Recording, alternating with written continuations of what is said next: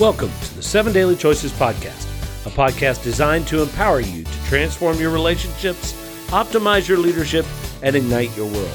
My name is Dow Tippett, and I want to help you create, build, and sustain a thriving life with others.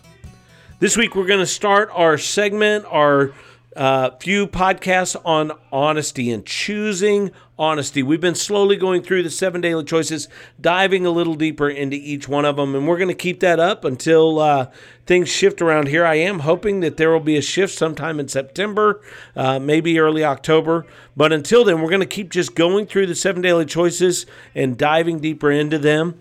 And so today, we're going to start our time talking about honesty. And when we talk about honesty, we want to talk about radical honesty. This is the kind of honesty that we don't back down to always tell the truth.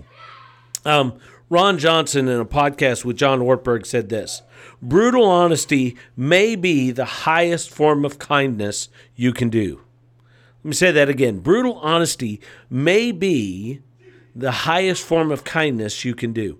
And what he's saying there is that when we're in relationship with other people, being completely honest with them is one of the ways that we show kindness. Far too often, people are not honest with each other because they're too busy being nice to be kind. And what we have to learn is that telling people the truth and the whole truth and nothing but the truth is not unkind. Most of us want to be in relationship, but what gets in the way is the truth. It's really telling people how we feel. We have relationships all the time that struggle because we don't really tell people how we feel. We need to be doing that all the time. So look, every relationship, according to Ron Johnson, he says there's three things we're doing in every relationship. We're either launching a relationship, we're deepening a relationship, or restoring a relationship. All relationships are in one of those phases. Either they haven't started, and as we say, we're creating them, or we're building them, we're deepening them, or we're restoring them. We're doing what it takes to sustain them. And we're back in that restoration process. We talk about restoring relationships and recreating relationships. And every relationship is in one of those phases. And so there are three things that we're doing all the time. We're either creating, building, or sustaining, or restoring relationships. Okay, so we're making them last. But oftentimes, keeping the peace, as we like to say it, is an arrangement, not a relationship.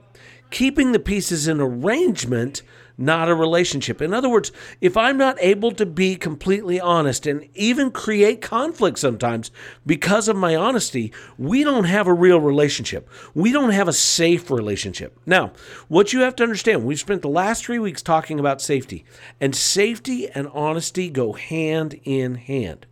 You will only be as honest as you feel safe, and you will only feel as safe as you are honest.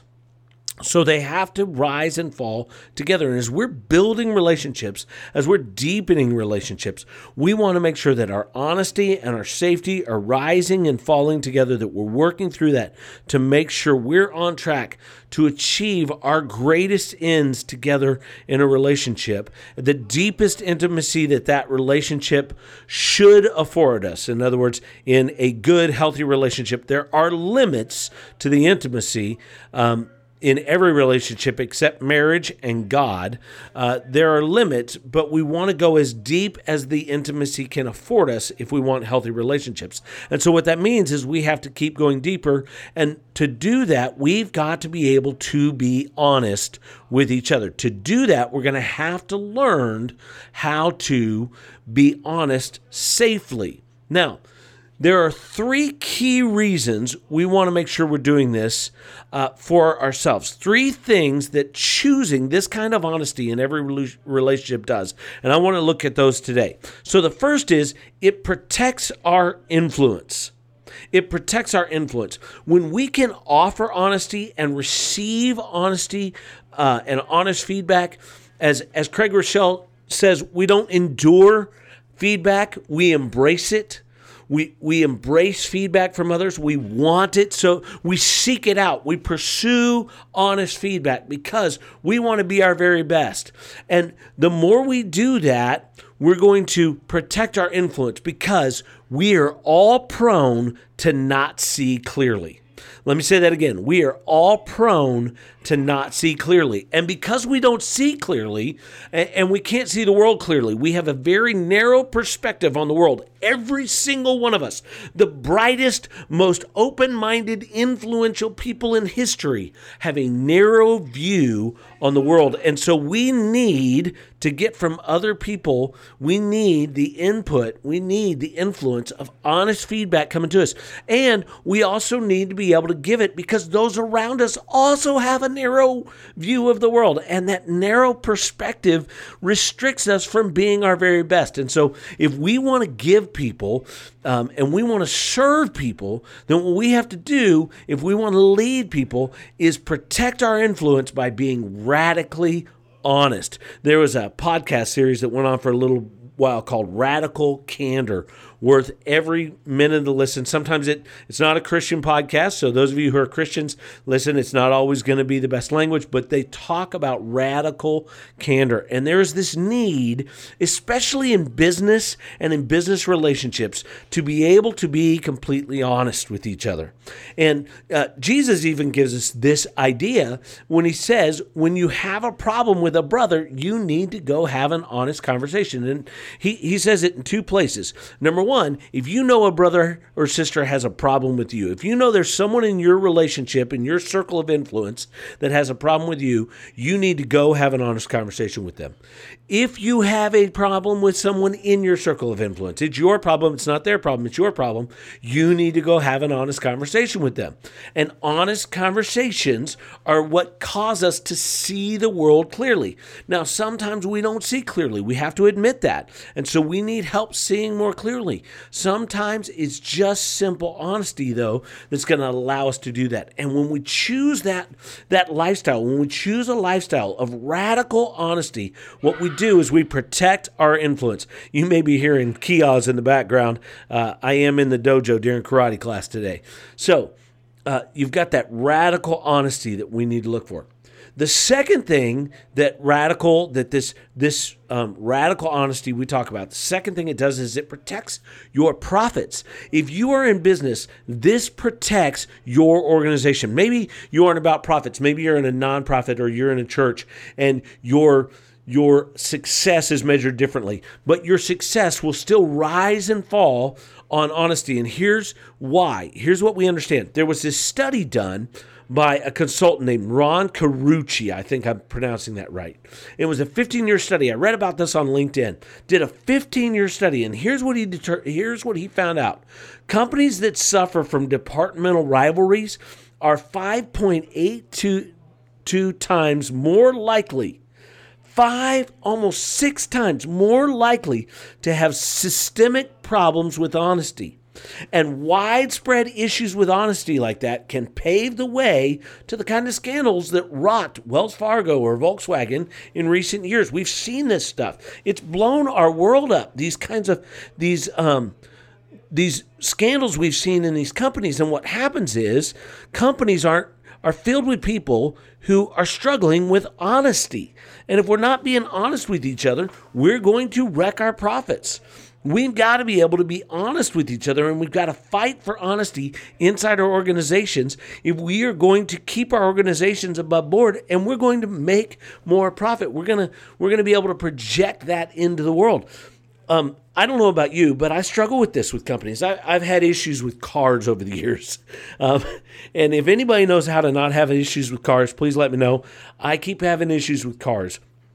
And there was one company in particular, don't know that I should put them out there because, they may want me to work for them someday. But there was a car company, and we had a problem with our car. And the problem was such that it caused our engine to blow up. And what we found out is there was a valve in the engine that's smaller than the size of a dime that was known to stick and cut off the oil to the engine. And the company knew it was a problem. It was a systemic problem with their engines, but they wouldn't fix it. They didn't tell anybody. There was never a recall. And here's why. It didn't usually stick till after the warranty was up. So they didn't feel it was their responsibility to fix it after the warranty. They didn't feel like this problem that their car had day in, day out, all the time it had, and this problem existed, and they knew it existed, and they didn't feel the need to fix it or tell people about it because the problem usually occurred after the warranty was up. Now listen, that's just dishonest. And you got to know something. Unless this company brings me in and turns things around and changes their culture and changes those ways and gets rid of that kind of dishonesty, I will never buy a car from them. Never, ever, ever again will I buy a car from them. I even started to look at it this last time I needed a car, and I chose differently because I just can't trust them. Because of what they did. They knew this was a problem and they didn't do anything about it. Now, on the other hand, I own a Subaru. Now, I'll say Subaru because I've had a few problems come up with Subarus that probably would have never caused me an issue. Probably would have never shown up on my radar. They were small enough that most cars were probably never going to have it happen. And yet my car has been brought back in twice at the company's expense while loaning me another car that I love driving around, by the way, because they want to make sure they're doing it right all the time. You saw this happen with Toyota when there were some issues with Toyota.